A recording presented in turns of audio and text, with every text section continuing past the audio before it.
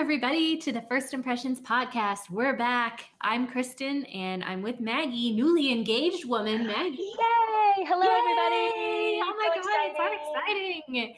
It's my own Austen ending. Oh my gosh, it's the happy ending that we've all been waiting for. And guys, he read the persuasion letter to her. He did. He memorized he memorized a couple lines from it. And he got down on his knee and said, "You pierced my soul. I'm half agony, half hope." And I think I actually missed the second part because when he said, "You pierced my soul," I went, "Oh my God," and started freaking out. There's a video of it happening. So it happened in the airport and someone's videotaping it kind of from a distance. And there's this point where he's down on his knee and there's this point where her hands fly up to her face and her mouth becomes a perfect O. And she's just... I go, "Oh my God." And then I couldn't hear what he was saying after that, but it was more Austen. And then people were yelling, say yes. So I just yelled out, "Yes, of course, yes." Was he really half agony, half hope, or did he pretty much know you were going to say yes? He told me he wouldn't have asked if he didn't know I was going to say yes, but he was super nervous. It was so adorable. He was like shaking and kind of hesitant. And that's why he was speaking so softly that when I said, "Oh my God," I couldn't hear what he was saying because he was so nervous. And it wasn't until after we left dinner, like we went out to dinner afterwards and had some champagne. And so maybe 3 hours later when we were walking out of the restaurant and he said, "Oh, okay, I finally feel calm now." No, it was very beautiful. It was very sweet. It was just very nice. It was very great. And thank you to everyone who on our Facebook page left kind words and congratulations. I was so happy to share happy news with everyone. I feel like Jane at the end of Pride and Prejudice when she just says that she's so happy to make all her dear family happy. That's really how I feel. Oh my gosh, yes. And I remember we were texting back and forth right after it happened. And I said some version of like, "Could you believe things would end in this happy way?" I could, and I do, which is from, of course, the movie. But I think I'm the one who said, "Could you believe that things would end in this happy way, Kristen?" And then you responded, "I can and I do." No, you said something else, and then yes, go back. Let's look at the. I'm going back. We must have back to the videotape. Oh, and I will just point out that the last text I sent Kristen was discussing the topics for today's podcast, which are sex and death, the most metal of all Jane Austen podcasts. Yes, it's a very metal podcast today. And I just want to thank everybody again for bearing with us through the movie commentaries, because I know they weren't like podcasts that we prepared for with lots of academic content, blah, blah. There have been some things going on in our lives that have made it hard to do content-heavy podcasts. But now I'm finally back on, I'm going to say the horse. It's just a cliche. I'm back on the horse of reading Jane Austen, the metaphorical Jane Austen horse, which is, of course, wearing a bonnet and very demure. Are you riding side saddle? I'm riding side saddle. Yes, that's right. So Kristen, as always, Kristen is correct when it comes to matters of great doctrinal import. So she texted me, "You pierced my soul." I texted her, "I am half agony, half hope. Oh, Lizzie, to know that what I have to relate will give such pleasure to all my dear family. How shall I bear so much happiness?" And Kristen responded, "You are each of you so complying that nothing will ever be resolved on." Wait, no. I could believe things would end in this happy way, and I do. So she's very sweet and one of my besties. And Kristen, I should take this public opportunity to ask if you'd be a member of my bridal party. Yes, I accept 1,000 times. Yay! Yes. Yay! I guess I'm going back to Virginia again. Yay! Yay! Unless you want to have your wedding in Boise. No. But okay, anyway, so anything else we should tell everybody before we get started? Let's just head right into it. So I want to thank Lona, one of our early listeners, for recommending What Matters in Jane Austen by John Mullan. I was aware of the book, but because there are so many books out there, it wasn't at the top of my list, but she said it was amazing. And she was so, so right. I adored this book. I love this book too. every page, it was just like, yes, yes. I think I posted a picture on the Facebook page of my copy, which is now so heavily annotated that it's just a forest of flags coming out of the side of the book. And so many of them say like, whoa, or have 3 exclamation points on them, or just because it's so satisfying to read somebody just lay it all out. And he has a way of just laying it all out, organizing the information in a way that it's easy to make comparison and contrast, bringing in stuff from her letters so you can see the actual relevance to her life or how it was for her, and making these connections that just blew my mind. A lot of them just blew my mind. And then I was really interacting with the text and agreeing or disagreeing. And I took out a lot of Post-it notes and wrote down my thoughts and wrote why. And so I'm really excited to talk about it. It was an awesome book. Highly, highly recommended. I thought each chapter was like its own doctoral thesis, Oh my but God. it was only like, 15 pages long. Yes. And So when I was Maggie, just reading it and I was like, phew, like my mind is being blown over. It's like a gif of just my mind blowing over and over and over again. and Maggie started reading it before me because I was preparing for this brutal job interview. And so she was emailing me. She's like, how are we going to do this? Because there's so many topics. We could never cover this all in one podcast. And so we sort of settled early on just taking 2 topics and covering them. And so today we are going to cover, as Maggie said, sex and death, the most metal. I'm doing air guitar, but you can't see it. Which were both fascinating chapters. And so we're going to start with death. The overall point of, there are many points, many valuable points. However, one point that John Mullan returns to several times and fits everything to a theme around is this idea of mourning. So, right, what mourning was when you went into mourning, you wore either all black, or depending on the kind of mourning it was, you might just wear certain black articles, depending on how close to you the person was. But anyway, putting on mourning and putting on all black is to symbolize that you've had a loss, right?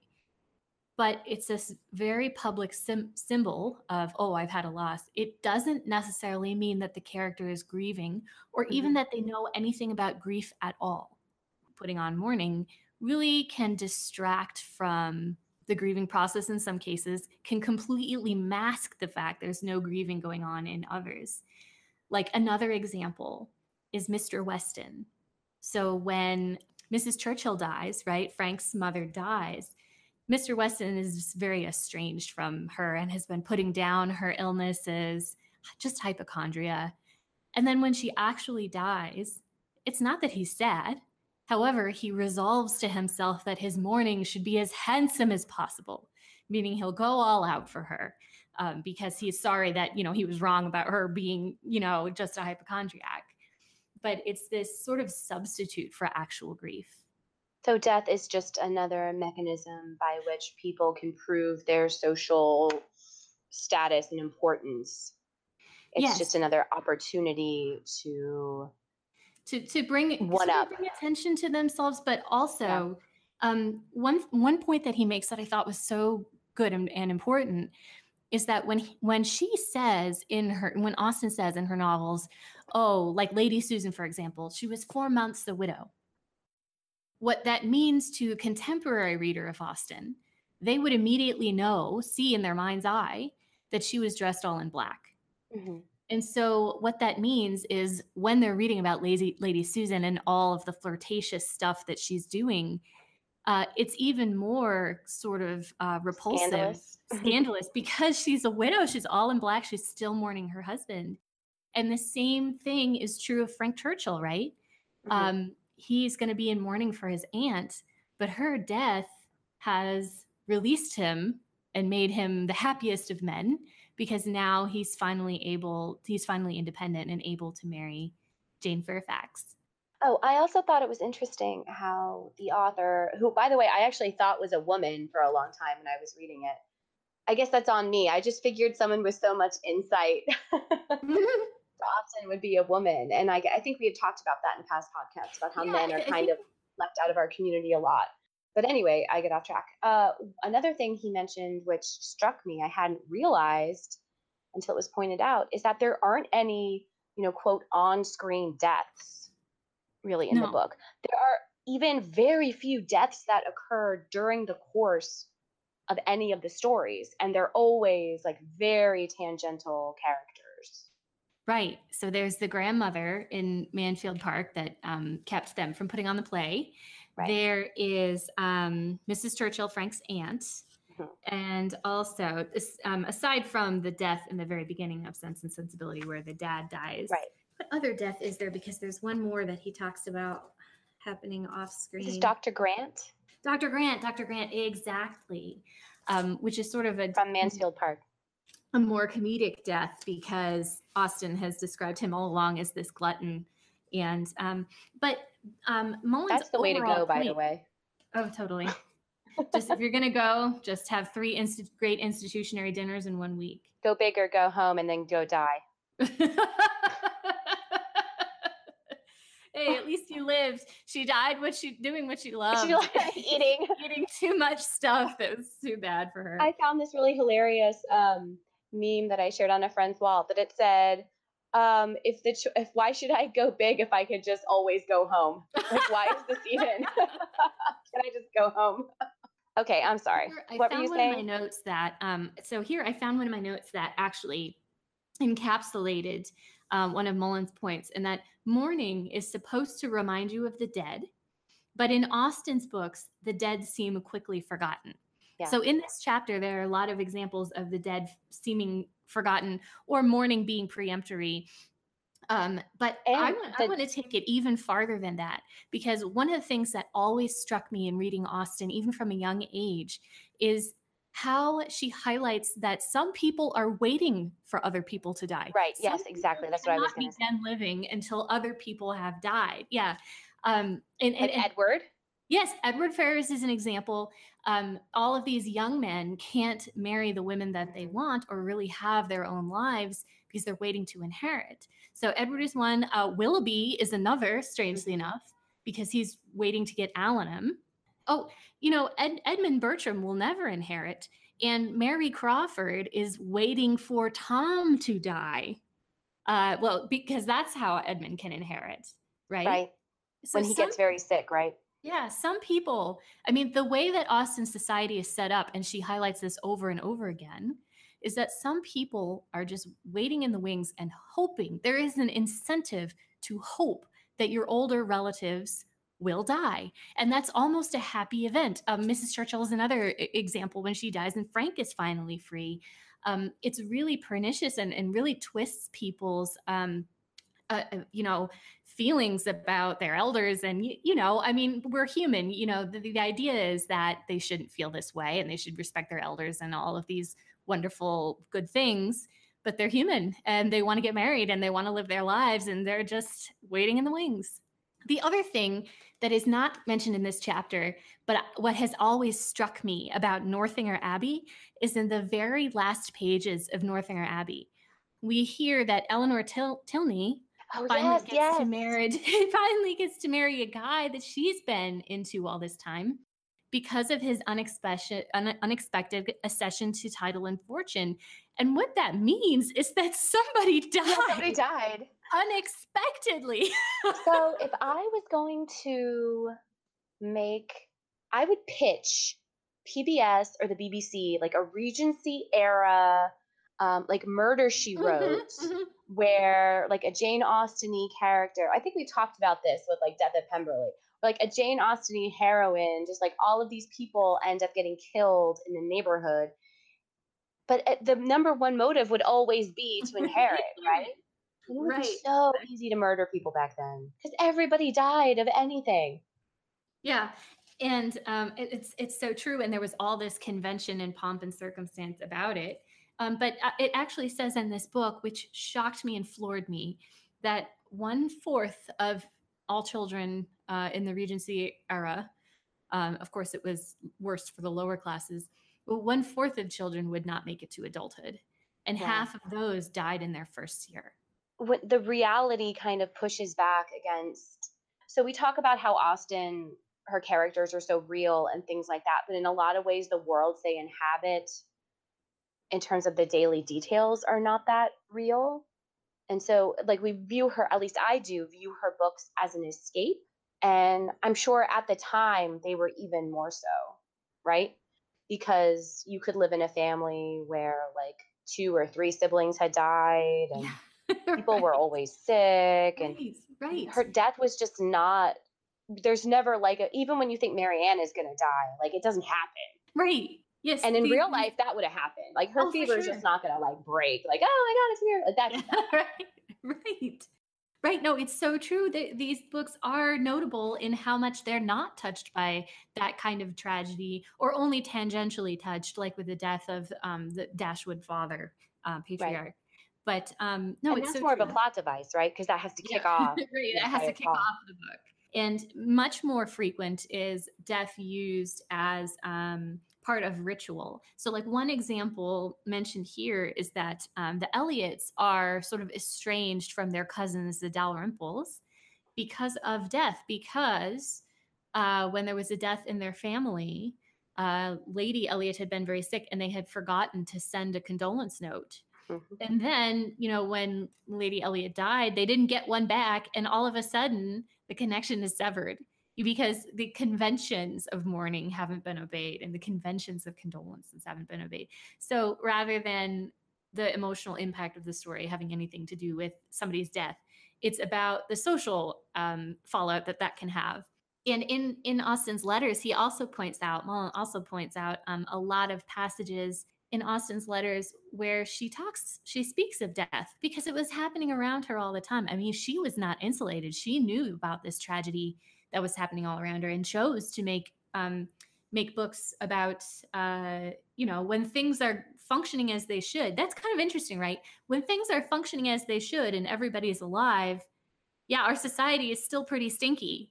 Yeah. Our society still is not great for a lot of reasons. Even when all the wheels are greased and everybody is healthy, people are unhappy because they're waiting for other people to die, and it's sort of a disease. And even there's another example. Even when the Ravenshaw's grandmother did die, the first thing that Tom says after that story, when Mr. Yates is telling the story, and he's like, "Oh, we didn't get to do the play," Tom says, "Well, the jointure may comfort him," which is the money that's Yeah. going for Ravenshaw. So it's when they talk about death, to talk about the idea of inheritance is never far behind. I agree. I have nothing else to add, Kristen. You did such a good job. Oh my God, I can't stop talking about this, and I hope I'm talking about it in an organized way because I'm so jazzed up by all the themes here that I'm talking in circles. I feel like I keep No, going I back to was the so same points. interested in what you were saying. That's why there was dead air because I was just No. like, wow, like taking it. I totally agree. Well, here's another thing. I made a list of people who are waiting for other people to die or Oh, cravenly okay. hoping people would die. And one of them is the Lucases waiting for Mr. Bennet to die, right? Oh, Because yeah, yeah. Charlotte, so as soon as Charlotte gets engaged to Mr. Collins, what does Lady Lucas do? She's speedily calculating how much longer Mr. Bennet is likely to live, Yeah. right? And also the same with in the beginning of Sense and Sensibility, they're trying to figure out how long like an annuity because Yes. everyone in the family is so healthy. Like, well, if we pay an annuity, that could last forever. Yes.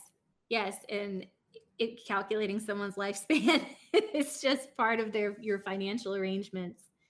So yeah. And in Austen's writing, the ritual of putting on mourning was something to distract you. There are a lot of references to dressmakers and how am I Mm, going to make my black dress and what is it going to be made of and should I pull another dress to pieces and have it yeah. dyed. Um, and there's even a little witty poem that Austen wrote, pretended to write as a dressmaker. I wish I could find it. You know what? I'm gonna. Oh yeah. Okay. So You here's a have passage so from the many book. tabs. It's just at one point, it's just every page. Oh, it is every. Yes, it's every page. Yes. Yeah, so here's a passage from the book. Reading through Austen's letters, you might think that she cared too much about the sartorial implications of the deaths of friends and relations. When the mother of the Austens' close friend, Martha Lloyd, died, her dressmaker was apparently slow to make up the mourning dress that she ordered, prompting Austen to send Martha lines supposed to have been sent to an uncivil dressmaker. So the poem is, Miss Lloyd must expect to receive this license to mourn and to grieve, complete ere the end of the week. It is better to write than to speak. Yes, because you were constantly waiting around, and there were different kinds of mourning too. I was always struck in Persuasion when it says that Elizabeth Elliot was wearing black ribbons for William Walter Elliot's, Mr. Elliot's wife who had died. Right. And this is a woman that she never met, and that the marriage actually estranged the two families, and she still put on partial mourning for this relative who has died. That's how conventional, how much convention is involved in this. And I also didn't know this, but there's like a secondary mourning period in some cases where you just wear gray, or you just don't wear bright colors. So you can go progressively back into your normal wardrobe. So, Kristen, remind me, I think that in the Lady Susan movie adaptation, didn't they have her in black at the beginning? Yes. Okay, that's what I thought. I'm trying to think. She But may she have been in segues black. out of it. I think she segues out of it. Yeah, I don't remember. But she definitely starts out in all black, which did make a little bit of a contrast. And from her, and then her daughter saying, "Marriage is," Frederica goes, "Marriage is for one's whole life," and she's like, "Well, not in my experience." Yeah. That movie was just so cute and so good. I'm going to rewatch that one. Yes, short mourning. Here it is. For a woman, full mourning might involve not only a black dress, but also the rejection of shimmering silk for duller bombazine. Short mourning for distant relations was comparable with second mourning, and was expressed rather by lack of any color than by wearing black. Second mourning could also involve the wearing of gray clothing, black edging on dresses or black ribbons, black bands on hats and cuffs. And there's another passage where Austen wrote a funny letter where she had encountered an acquaintance of hers. And she says, he was dressed all deeply in black, that either his wife, his mother, or himself must be dead. It's like, how full is this morning going? But this was a thing, I know for sure that this carried on into the early 20th century, where you would wear mourning, and I know this because of Anne of Green Gables. So side tangent here. Did you read all of the Anne of Green Gables books? I definitely read the first one several times. I still own it. I'm staring at it on my bookshelf right now. I think I loved the Anne of Avonlea adaptation. Yeah. So I read that one and then was like, this is not anything like it, because they had actually taken like the next 3 books and kind of combined them. So I think I did read through like Anne of the Island, I think. Is that one? Yes. But it was a long time ago. It was a long time ago. Anne of the Island. And what's funny about those books is that every progressive book is a wider net. So first she's Anne of Green Gables, then she's the town, then it's the, island, PEI. But if you read to the end of the series, there's a book called Rilla of Ingleside, which is about her daughter, Marilla, whose nickname is Rilla. She named her daughter Marilla. Yeah, isn't that nice? Oh my gosh, these books are just so affecting. But and hopefully everybody's okay if I spoil these books because they've been around for a million years. But Anne's son. Also, the ship sinks at the end. What's that? I just ruined Titanic for you. The ship sinks. And also Juliet definitely is not going to survive. I was in Baz Luhrmann's, that movie when it came out, Baz Luhrmann's adaptation of Romeo and Juliet, and we were young. I was like in middle school. My friend turned to me halfway through and she goes, "No, she's going to die." It's like the most famous story everybody knows. But I got it too, because I was feeling the same way. I was feeling the impact of my grief before it even happened, because they're in love and they're young and whatever. It's just Claire Danes and those doe eyes. Oh my gosh, Paul Rudd is in that movie too, which I had totally forgotten about. Yeah, and he looks exactly the same as he does now. He has not aged in the slightest. It is amazing. All right. Well, yeah, it's true. He's like it. Yeah. Okay. Anyway, back to Rilla. Tangent within tangent within tangent. Sorry. No, that's okay. That's how we roll. That's how we do. In Rilla of Ingleside, Anne's son Walter dies in World War I. Oh yeah, that was in that other terrible good movie. Oh, which was Oh, well, she goes looking for Gilbert. I can't remember if they have their son. Yeah, that one was fake. That third movie, that's fake. It's not in the books. It's a total made up adaptation of the characters. But anyways, Anne's son Walter dies in World War One, and it's one of the most affecting deaths for me in YA literature. That death and Ruby Gillis's death, and there's a third death that I won't reveal, just in case this makes anybody go back and read the books. I can stand anywhere and just be thinking about it and just start crying. I was making a pot of spaghetti once and I started weeping. But anyway, the reason I bring this up is because Walter dies and his sister Rilla does not put on mourning. She keeps wearing colors, and it's a minor, there's some comments about it in the village. It's a minor scandal, and people look down on that decision. But she explains that she and her mother, and formerly of Green Gables, knew that Walter loved life and loved color and wouldn't have wanted her to be in all black. So I know it was still going on. That sounds like something someone says when they just don't want to wear all black. Well, it's like, oh, they would want us to go ahead. Yes. And somebody dies right before a big event, and it's always like, well, that's what they would have wanted, for us to go ahead with the event. My mom would come back and be like, why are you not wearing all black for 5 years? Oh man. Well, I thought this is what you would have wanted. No. Your mom would definitely not have wanted that. No, she wouldn't. I'm just kidding. Yeah, but there is something we can say about Dr. Grant, and here's one of the side points really that Mullan made that I don't agree with. And they're talking about Dr. Grant and how he, ate himself to death. But Mrs. Grant goes on, and she's fairly happy. It says, a temper to love and be loved, and Mary is living with her. So she gets kind of a nice ending. And Mullan says we're supposed to extrapolate from this that Mrs. Grant didn't love Dr. Grant. No, which I completely disagree with. She was such a loving person. Of course she loved her husband. But he also makes the point later that they're not having sex, which is something I could maybe buy a little bit more easily. Yeah. But yeah, I don't think there's any reason to conclude that. But then I wrote to myself, like, did she pull a Charlotte Lucas? Because when you think about it, everybody, Lady Bertram talks about how Mrs. Grant got married to Dr. Grant without ever having been handsome. She was not an attractive woman. And Dr. Grant proposed clearly, and maybe she pulled a Charlotte and was like, well, this is my one chance. Well, that also reminds me, there's someone else you should add to your list, that Charlotte is probably just waiting for Mr. Collins to die so she can have some peace. Yes, that's a good point. And these marriages, these unsuitable marriages that are forced together because of financial circumstances, would make you want your partner to die. Absolutely. Like that dry joke that Mr. Bennet makes, like, let us flatter ourselves that I may be the survivor. There's a little hint of that in that joke as well. Okay, so let me page through here and see. Yeah, it is telling that the two characters who die during the course of the novels are more conveniently dead than alive.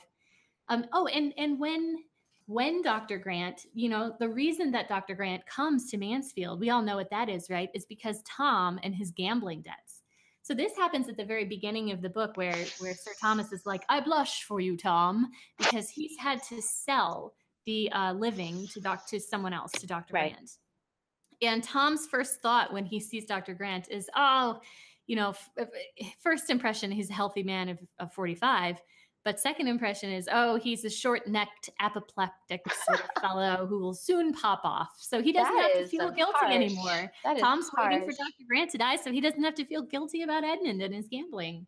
I do think that, and I think this is a fair criticism, especially of Northanger Abbey, though she was very young at the time when she wrote it. I think that deaths that occur in Austen, Sense and Sensibility aside, it's often a convenient plot device to wrap up the end of the book, right? Right. Yeah, like Frank Churchill's aunt. Definitely Northanger Abbey. It's like the last. And guess what? This person died, and fortune and title, and everything's great. It just seems to be kind of like kind of convenient tying up of loose ends to have someone die off screen. Yeah, for sure. And yeah, although we did talk about how common death was in her life, so maybe it would have Yeah. seemed a little less contrived. But yeah, no, it's totally, especially in Emma, a very convenient plot device. But here, I'm just paging through the chapter to see what else I might have forgotten to talk about. Here is one. You know who else is in full mourning when they start to court other people? Oh, yeah. Is Bennick in Yes. Persuasion, where he has just lost Fanny Harville, and so the Harvilles are most likely in full mourning, and he would be too, and yet there he is, flirting with Anne, and then falling in love really quickly with Louisa Musgrove, and it says here it gives peculiar force to Captain Harville's exclamation to Anne, "Poor Fanny, she would not have forgotten him so soon." So, the idea of mourning is that it stops you from escaping the memory of the dead person. But a lot of people in these books feel totally comfortable in pushing it aside.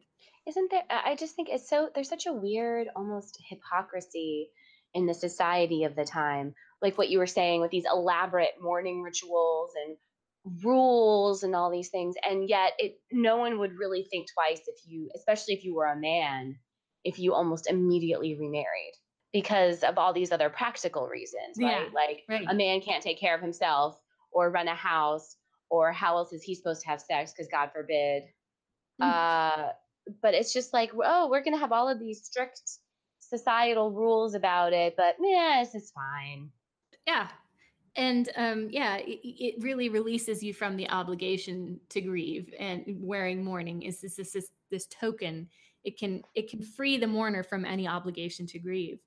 Mr. Elliot in Persuasion, somebody makes the point in here that I don't think it was Mullan. I think he's quoting someone else. That most of the characters, Linda Bree rightly says most of the characters would have been wearing black in some form throughout the novel. And that's Mhm. certainly true of Mr. Elliot, right? He had not been 7 months a widower. And there's actually a passage where Anne says every time she sees the black crepe round his hat, she believes he cannot be pursuing any amorous scheme so soon after the death of his wife, because that would just be really off putting to Anne. But of course, he is, Yeah. because this is another Oh, sign. Anne. This is another sign of Oh, weakness. Anne. Yeah. Oh, Anne. Yeah. She she's believes. such a little delicate flower, isn't she? Oh, girl. People are not as good as you think they are. Well, and then the entire story of Persuasion, right, turns on this conversation about grief and Hmm. how long grief should last. So the entire point of the book gets, gets brought to a head by her having a conversation with Captain Harville about who can grieve the longest, whose feelings last the longest, men's or women's. I thought that was a really powerful point, that this Mr. Elliot's grief is just juxtaposed.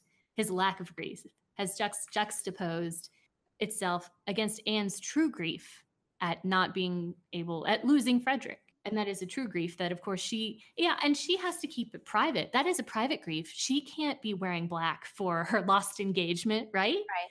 But she wants to be. I mean, emotionally, that's what she's doing. But that's a kind of grief she can't share with the world, where all around her, people are putting on these fake shows of grief. Well, it's like Eleanor, right? Eleanor Dashwood, Oh, yeah. where Marianne like gets to carry on and be Yes. ridiculous, that she has to keep everything bottled up She has to keep inside, and how everything hard that inside. is. There is a chapter very early in What Matters in Jane Austen in this book about sisters and about sisterly estrangement. And that was such a powerful chapter that I wrote all over it. And if we do another podcast about the book, which I think we are intending to do, I would love to go back and revisit the relationship between sisters and sisterly estrangement, or lack thereof. But yes, that's another private grief that, exactly, it's not a socially acceptable Mhm. grief. It's Whereas, like a far relative who you've never even met dies, and you have to and then wear you're putting on, yes, dark and then colors, but yet you could be emotionally estranged from someone, and you can't make any acknowledgement of it. so it's not just death that we're talking about here, but enrichment by death.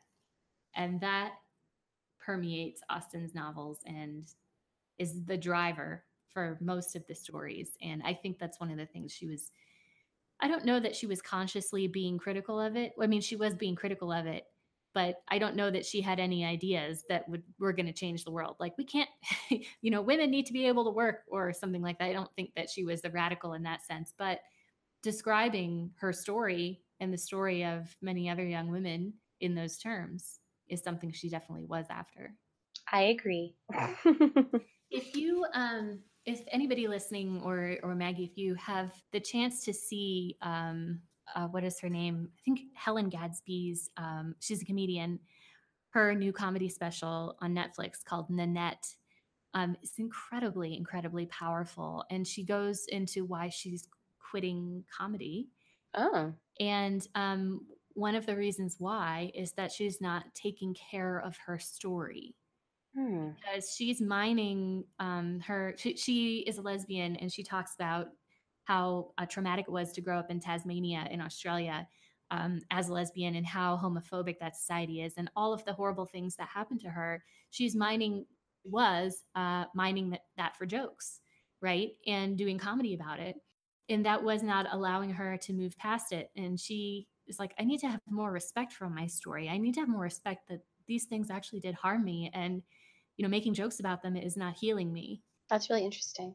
Yeah, it was really powerful. But anyway, I think I see a parallel with Austen there, where she's like, these things are harming me and I'm taking care of my story. Her story was that, if we say that Tom Lefroy really would have married her, except for the financial situation, I'm going to search to make sure that I've said her name correctly. Hannah Gadsby. Sorry, not Helena. Okay, Hannah Gadsby. Yeah, it's on Netflix. But anyway, anything else you would like to add about that? No, I just enjoyed listening to you talk about it. Oh my God, I'm so sorry. No, I'm sitting here with a big grin on my face. It's so interesting. It's just how I felt about the book. It's just, like I said, like it just continually blew my mind. Just connections that I hadn't made. And I don't know, I think this guy, his encyclopedic knowledge could give you a run for your money, Kristen. Oh yeah, oh for sure. Oh, I would never match wits with him. And also his knowledge of her letters. Because Yes. while I have skimmed a lot of her letters, I haven't studied them in depth. I don't know. We could probably take him on the Jane Austen trivia game and do pretty well. I think we'd all be okay. Maybe we should challenge him to a match. Oh yeah, well, have you watched the 1995 Pride and Prejudice adaptation 33 times, sir? I said good day. So do you want Are we ready to move on to sex yet? Yeah. Let's talk about sex, baby. Okay. Oh, I won't weird. sing. Okay, Kristen, let's keep the singing to me, okay? I love you. You're wonderful. No, my voice is just awful. No, it's not. I'm just saying you could work on that song in your singing classes. Oh yes, I could. I do. I was taking singing lessons. I actually stopped due to scheduling conflicts, but oh no. I know. I just, my goal is to come on this podcast and sing. Oh, so we could do that sometime. We could do it just like Buffy. We'll do a musical episode. Oh my God, a musical episode of the podcast. Oh my God. We'll just download some karaoke tracks. Just me and you karaoke, baby. You guys. Beautiful. What is this sorrow? I'll just sing that song. Do you think they make a karaoke track for that? Probably not. Yeah, that's too bad. bad. Mozart. I know for sure it's Mozart. Just get an accompanist. Let's just get a pianist. Oh my God, Kristen! I just had a thought, and I know Bay is not going to go for it. But he has friends. He used to work at an opera company, a nonprofit opera company. So we definitely wanted to see if we could get some maybe friends of his who are opera singers to perform during the ceremony. What if we did that song? Oh, you should do that song. I love that song. It's so beautiful. I'll suggest it and we'll see what happens. Stay tuned, gentle listeners. All the Austen fans will just be thinking about the look. I know, right? I'll have him look at me and smile just like at that special moment. Whatever, he'll probably be like shaking like a leaf the whole time. Faye doesn't like being the center of attention. He's like, can we do this in a way that no one will ever look at me during it? Have you thoughts for your first dance? Oh, yes. I don't want to say too early though. Yes, keep it under wraps. It's probably nothing that you would expect.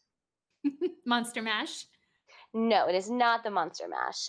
It is a very romantic song. It's not one of your like typical. It is a very typical wedding song artist, or should I say Okay. duet? But it is.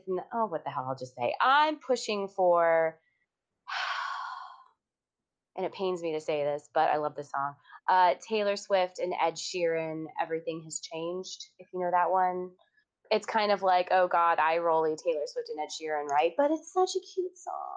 I'm And it's not really how familiar I with it. feel. It's really how I Oh, feel. We then do go it at for it. karaoke together all the time. Oh, you guys. I know. Cutest. For some context for our listeners, I'll just explain that Kevin and I were going to dance to the Monster Mash for our first dance because he's the same way as Bay, and he just wanted to make a joke out of it because he hates being the center of attention. And I loved the idea of, because we're just goofy, silly people, and it seemed appropriate. And Kevin's mom squashed it. She was so upset by the idea. She, To yeah, this sadly. day, it upsets me that you Yes, guys did not you. get to dance to this song. I remember because I was a bridesmaid in well, not a bridesmaid. I was like, I did a reading, I think. I can't remember what I did. We did something. I don't think you had actual bridesmaids. No, I Anyway, didn't. I remember hearing about this, I think at the reception, when of course I was also a little drunk, and I was like, oh no, where is she?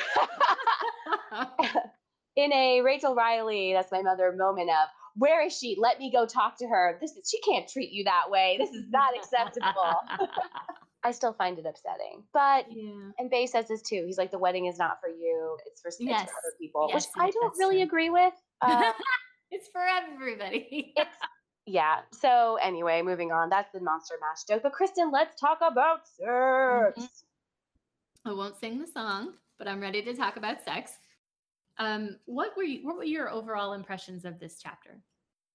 I thought it was really great. Of course, I thought everything was great. There were a couple I wasn't along for the ride with him on all of the things he pointed out like I was in the death chapter. There were definitely things, especially when it comes to married couples, whether they were or were not doing it, that I had never considered, and as playing into their relationship in the way that they responded to one another.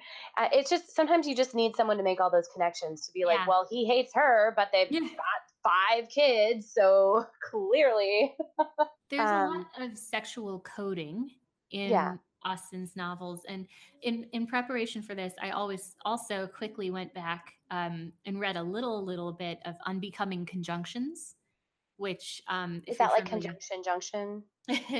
conjunction, junction. Okay, now I'm not going to sing Schoolhouse Rock for everybody.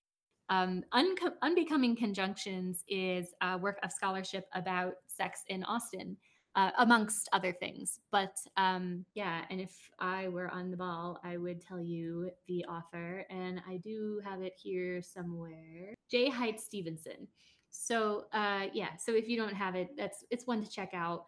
But as many people have pointed out, as many people have said, there are lots of words and lots of descriptions in the books which can be construed to have a little bit of a sexual connotation. And one of Austen's early points is that when Catherine Morland's figure gains in, quote, consequence, or Mm-hmm. why the word stout might be used of Lydia Bennet.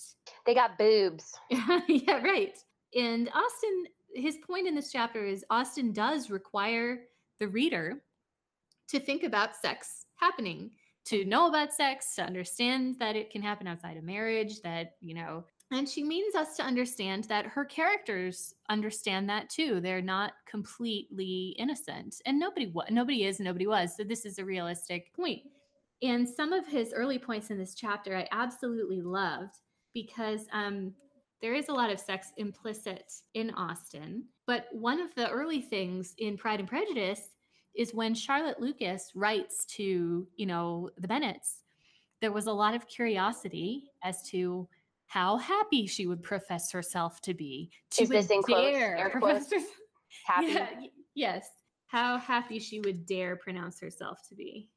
And in the Davies 1995 adaptation, I think didn't he add in the part where Lydia and Kitty are giggling about it, and they're saying like he'll read Bible verses to her every night before bed, and then they're like, with clearly the implication is like before sex.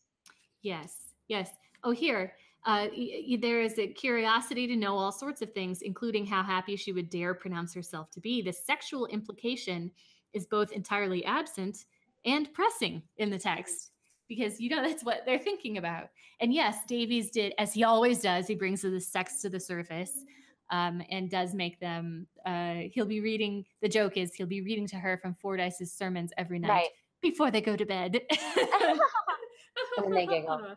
Yes. I also thought, excuse me, that it was very interesting how and this was kind of always like it was not a revelation to think about this, but he pointed out multiple circumstances of it, that there are many couples that are together because of sexual attraction, and that's the reason they got married. Like the Mm-hmm. Mr. and Mrs. Bennets and the Palmers in Sense and Sensibility, Yes. where and usually it's, a man married a very silly Beautiful. woman, Yeah. clearly because she was hot, and it was like, I got to tap that. Yeah, it's so true. And Austin points out that money makes bad matches, but actually sexual attraction makes bad matches too. And she's pointing Right. that out just as much. I completely agree. Charlotte Palmer, Mr. Bennett is another example. I was just trying to think of some more. I just had one on the tip of my tongue. But yeah, the Bertrams. Are there Exactly. any hasty marriages in Austen that work out? Mm. I think all the heroines end up with people that they have known for a while, they've gotten to know, they've been through stuff with, they know them really well. I And when there's a hasty wedding, it's usually because of sex, right? I Or think right. Yes, exactly. Shotgun kind of thing. right. And the one I was just thinking of is Frank Churchill and Jane Fairfax. It was sort of a hasty engagement or a secret engagement, and we're kind of left to wonder about how happy they're going to be Yeah. because his behavior is sort of unreformed. Even at the end, he's sort of making jokes that make people uncomfortable, and I don't know. That's And like then me. Oh my God. That's why I'm such a Frank Churchill apologist. It's because I make jokes that make people uncomfortable in social situations. Oh, yeah. So you're Whoa. like, that's my boy. Yeah, My you can mind has totally now see been your. blown, not by a discussion of Austen, but by this realization of the flaws of my own character. Oh. She helps us know ourselves better, that's for sure. Oh, but here's It's another true. example. Here's another example of a love match gone wrong is Frances Price and her Lieutenant of the Marines, Fanny Price's parents, Right. as well. So that doesn't work out The either. drunkard, right? The Yeah, that's a drunkard. catch. He's a catch. What do you think about Mr. Yates and Julia? Because they're not really brought together by sexual attraction. I guess he has a sexual attraction for her. I don't really know. It's been a while.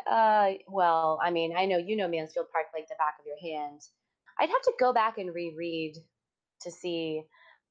That isn't that also they run off to Scotland, right? Yes, they do. I mean, it seems pretty clear that that was to go bang, right? Well, and she kind of thought this is my one chance. Like, Yeah, but it's unclear. I mean, I know that she thought the restrictions on her, but given by her parents, would become much heavier, and she would never be able to get out amongst people. But I also don't know if her reputation would have been so bad that no one would have ever considered her because of seriously Mariah, you mean? because of Mariah. Yeah. Yeah.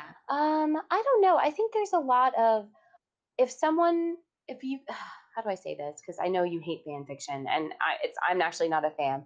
If there was some way to travel through time and have Jane Austen write for you more story, I think it would be really interesting to learn more about younger sisters. There's a Uh, lot of younger sisters in these stories who are kind of on the periphery and then are just sort of mentioned.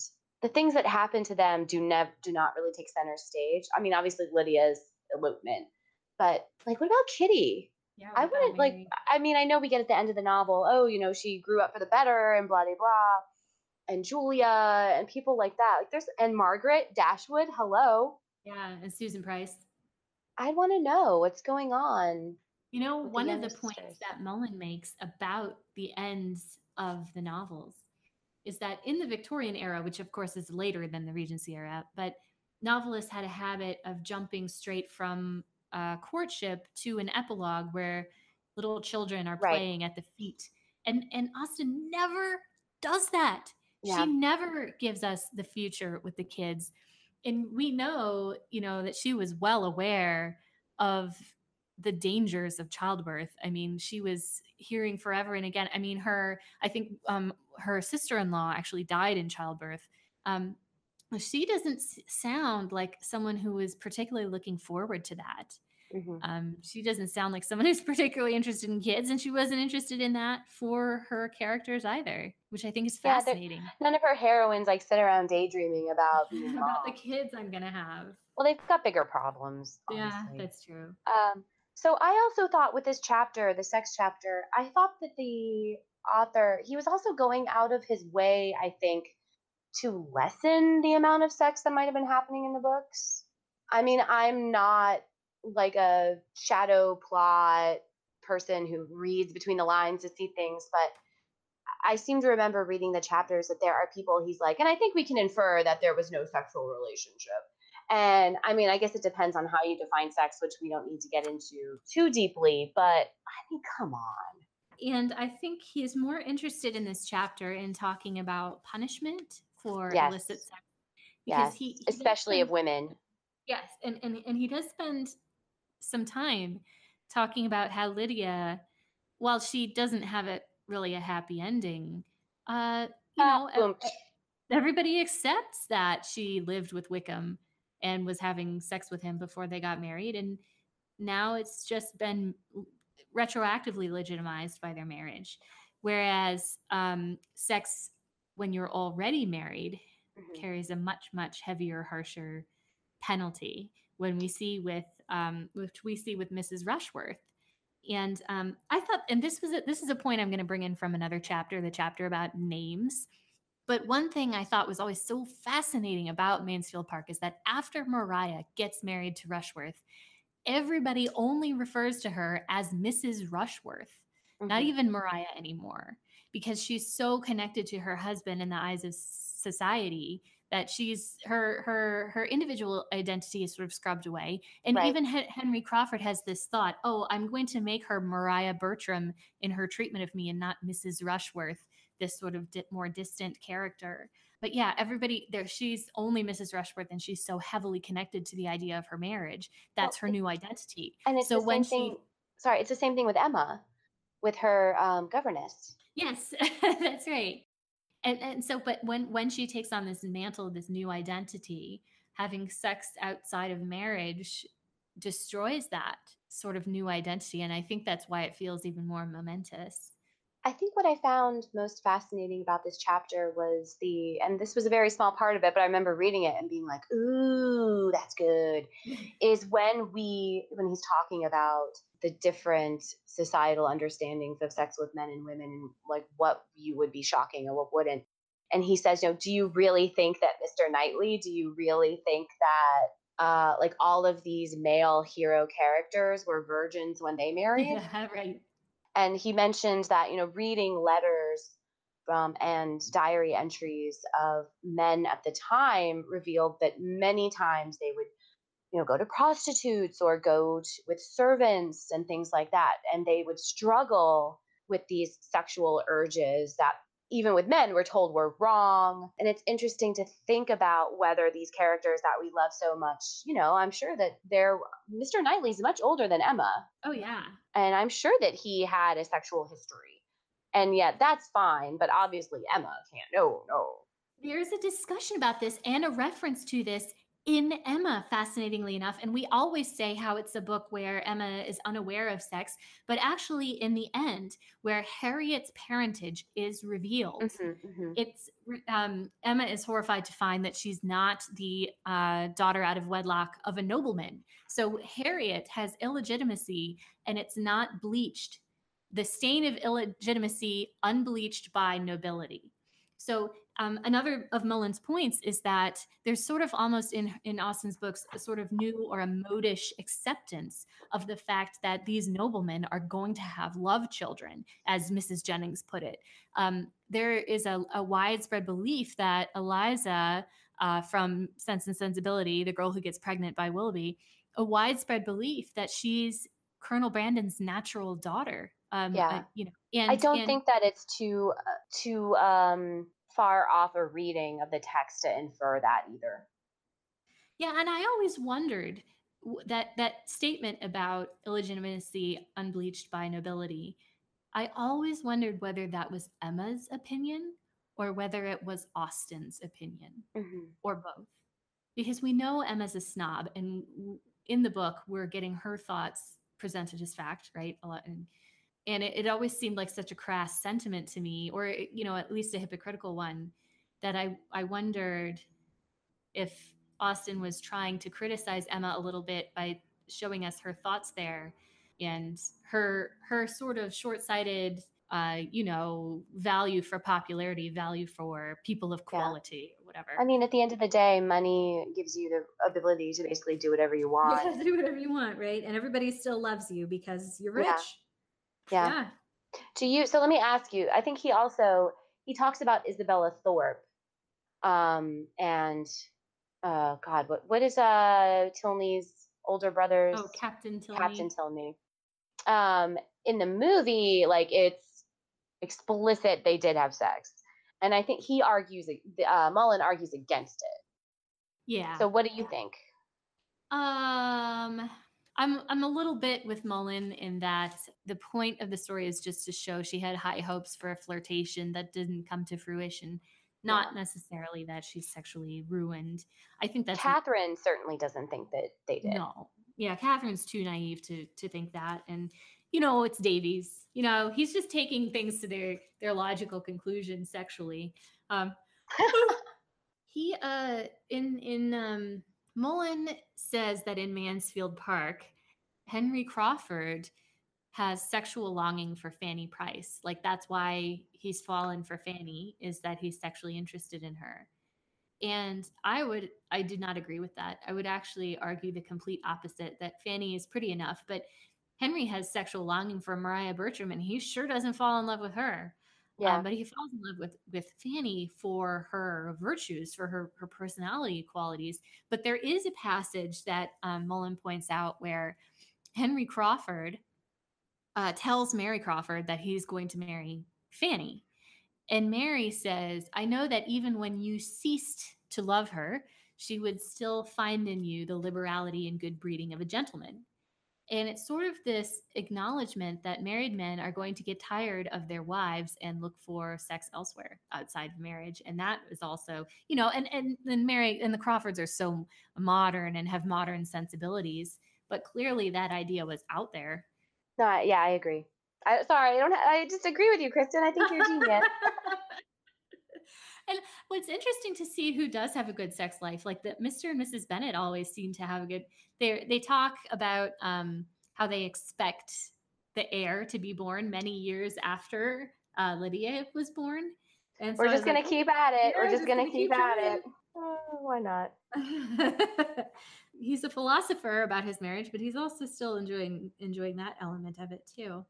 Well, that's one of those weird things with them, right? Where he has like disdain for her, and we talked about this in the context of the actor in the miniseries. There is still, at least in not so much in the book, but they give him like great affection for her still in the movie.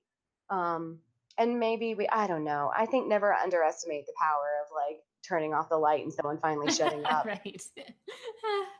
Yeah, I mean, they're I, stuck with each other. There's no divorce, yeah, it's I don't know if we can equate like sexual attraction with affection, like no. actual affection. I mean, the Palmers are another excellent example where she gets pregnant. That's a point of the book, is in a Yeah. point she has a baby.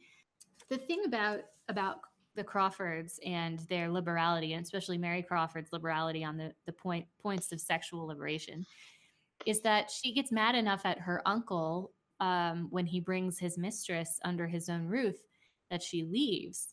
Hmm. And Mullen sort of says that this makes her virtue, her idea of virtue a little bit hard to read, because if she was so offended by that, but actually I think she's just offended because she's no longer the woman of the house. Yeah, no, I think that you're right. I don't think it's the Isn't sex. this something that Edmund uses to like justify his liking her? Like, well, Yeah. she's still appropriate. She Yes. gets it. Yes. That she had that feminine loathing. Then this comes right after her joke about rears and vices, which Right. Mullen is taking at the commonly accepted innuendo about the Navy. He is taking that just as everybody else does. And so Edmund is reassuring himself about Mary's sexual virtue. At the same time, she's sort of making this body joke, which I think that joke is 50% of the reason why Mary Crawford is one of my favorite characters. Because that is an amazing joke. Yeah, It it's is. very cute. It's very funny. Oh, Mary Crawford is very witty. She has a lot of. She's She amazing. I think lands we a lot talked of good about this, ones. how she's like the dark version, the dark timeline version of Lizzie. Yes. Yeah, exactly. Oh, here's something I want to talk about. When we're talking about women in Austen and their awareness of sex, is that they're like Mary, they're able to make sex jokes or at least get them and find them funny. I mean, obviously Fanny Price doesn't find Mary's joke funny, but that's Fanny. That's Fanny. But there is a passage in Persuasion that always seemed so inscrutable to me, and then I looked up the meaning, and I was a little bit shocked when she runs into the Admiral Croft. This is after Louisa has fallen in Lyme and gotten her head injury. And Admiral Croft, however, is still under the impression that Frederick is courting Louisa. So he meets up with Anne on the street and they start talking over Louisa's injury. And he says, "This is an odd way of making love. This is breaking a head and giving a plaster, truly." And it's like he says it like it's a quote or some kind of idiom, and I never understood what it meant. I looked it up, and breaking a head and giving a plaster, it means like breaking a maidenhead and then giving a plaster of warm guts. That's no, a plaster of warm guts. Yes, it's sex. It's about taking her virginity. It's about. But what does plaster of warm guts mean? Well, plaster was like one of those old-timey medical interventions where it was just like something slapped on you to be like hot with a salve or whatever. I think that's my understanding of it. But a plaster of warm guts means just putting bellies to bellies. Oh, hey. Yeah, I know. And in the next line, it says Lady Russell was put off by this, but Anne was delighted by his simplicity of manner. So she's clearly familiar with a plaster of warm guts and what it means. Yeah. And that it's, these people were making sex jokes to one another. And of course, it didn't make it into their literature all that often, but here it is. It's also interesting to me how making love was not like, we always use that now as like a beautiful way of talking about sex, right? But you would call people your lover and things like that, even if you were just quote dating or courting.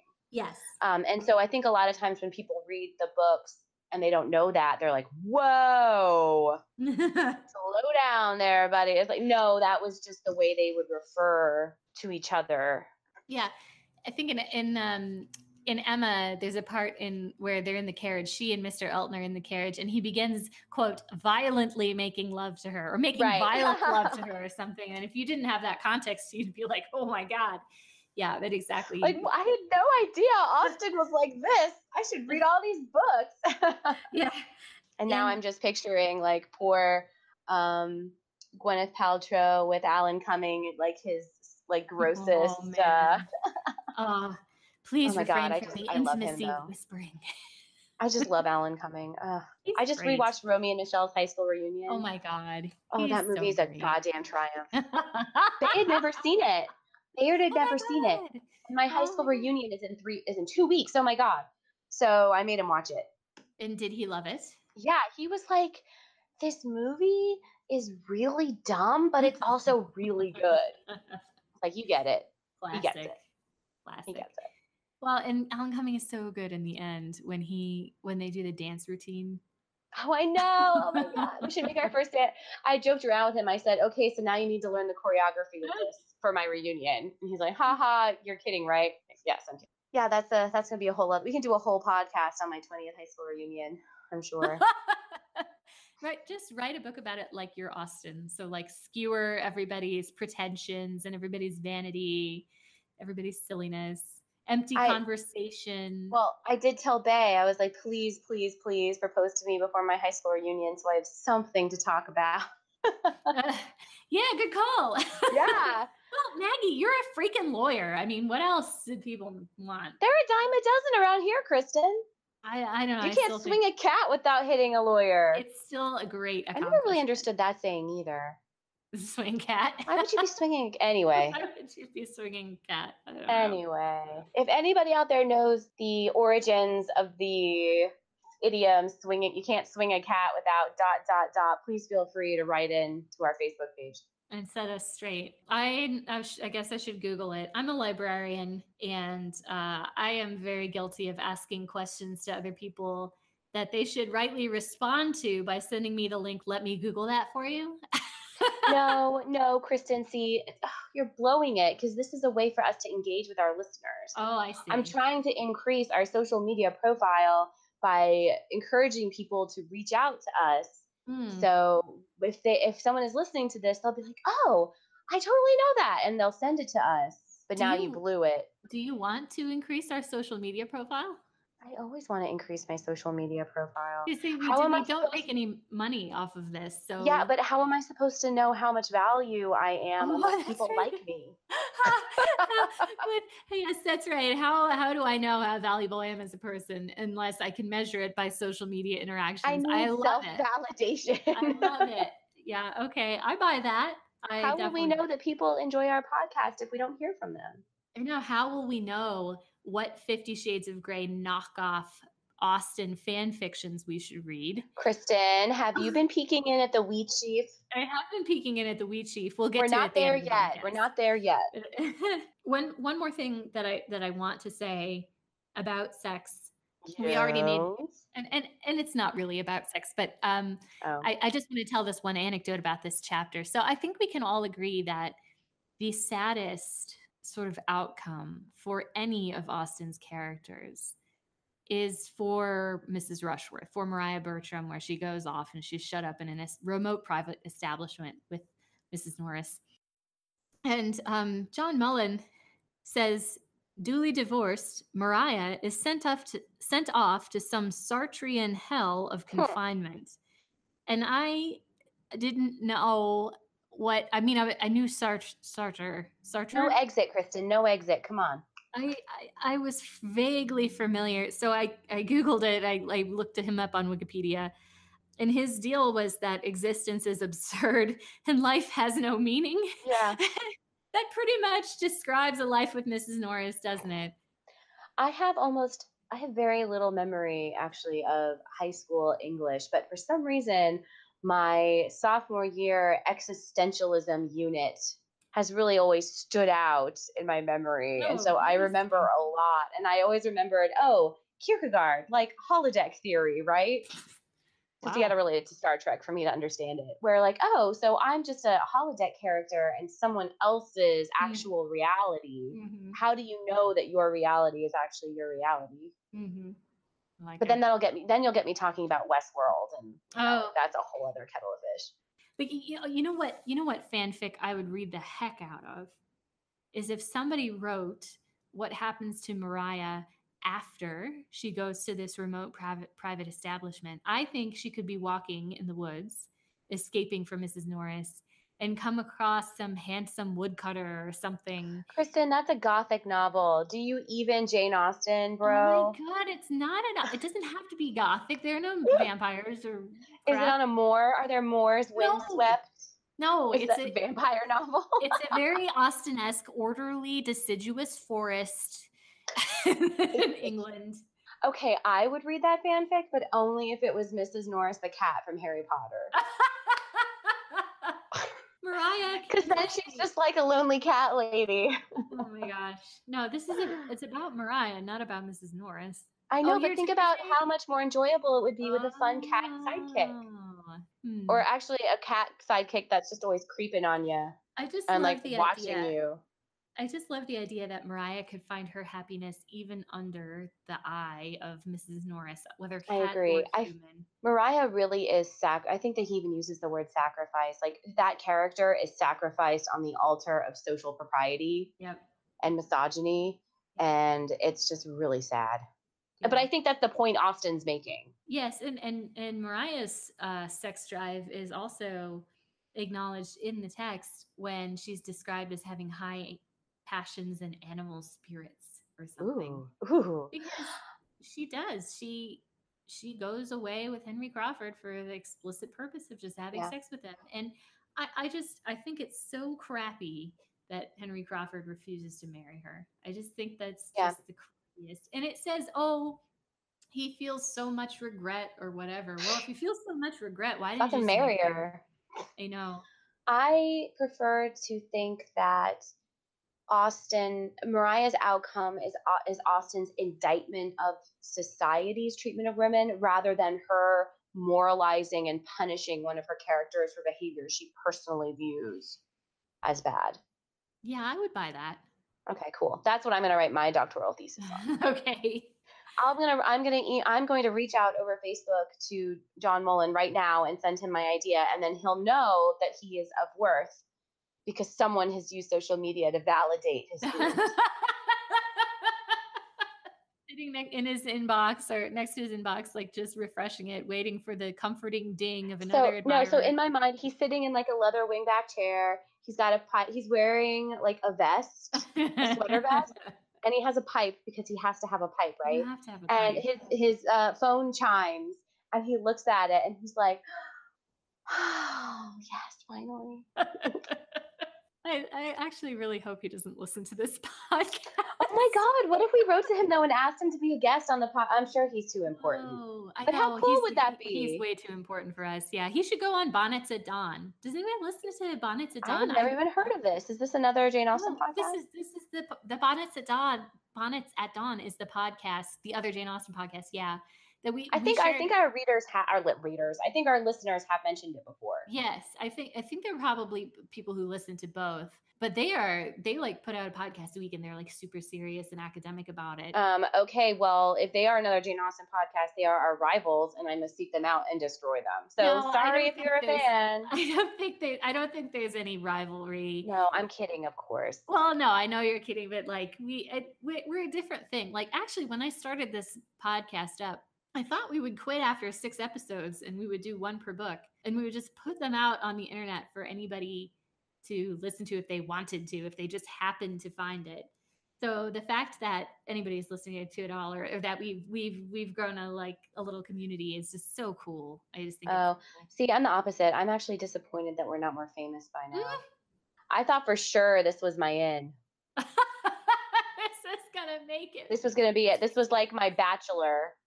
Reality show. If I had thought that, I would have put a lot more effort into editing these bad boys. Let me tell you, because what's a more mainstream path to fame than operating a Jane Austen podcast with full of profanity and bad jokes? Typical rags to riches story. I ask you.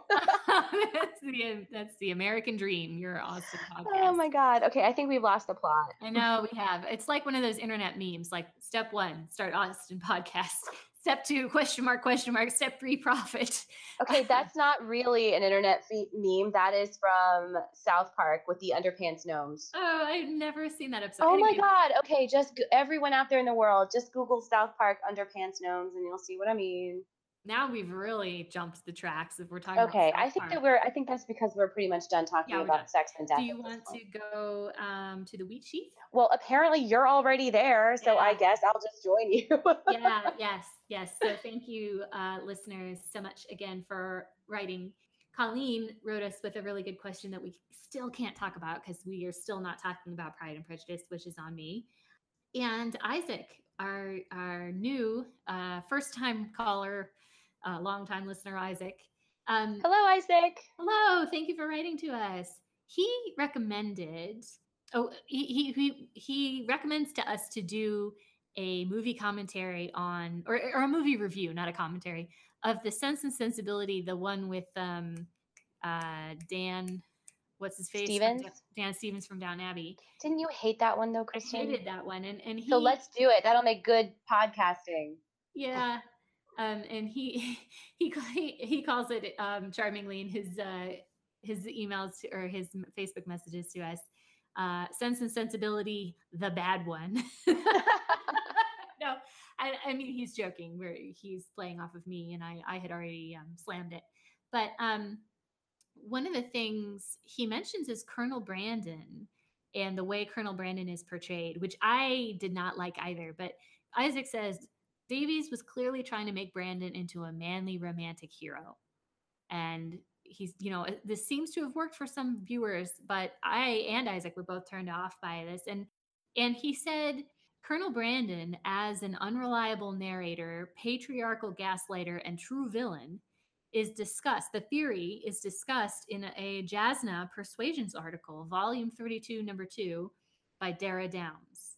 And she's putting forward in her essay an alternative reading where Brandon is very much not the hero that of Marianne's story. Isaac also makes the point about the state of our cultural views about heterosexual romance, like the fact that Davies would take this character and make him into this manly man, this falconer, right?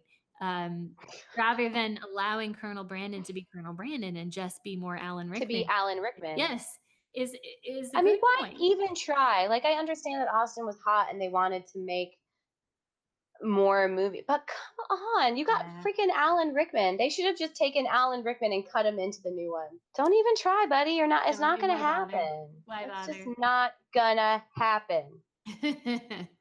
Anyway, I thought those were fantastic points, and I think that is the wheat sheet. Well, we got our 50 Shades of Mr. Darcy. That's right. Eugenie, whose name I have been chronically mispronouncing, but it's not Eugenie or Yuziani, as I previously pronounced it. It's Eugenie. And that's a beautiful name. And it is a beautiful name. And now I'm finally saying it right, I hope. Anyway, she got in touch with us to say that she found a Pride and Prejudice adaptation in a used bookstore called 50 Shades of Mr. Darcy. I laughed so hard when I saw that message. I laughed and laughed and laughed. It was I'm not going to read it. I'm just imagining it. And it's crazy. Apparently, Lady Catherine is a dominatrix in it. Oh my God. Of course she is. It's perfect. Oh my God. If you're interested in looking this up, it's 50 Shades of Mr. Darcy by William Codpiece Thackeray. Thackeray. Which obviously is not the person's real name. I hope it's not.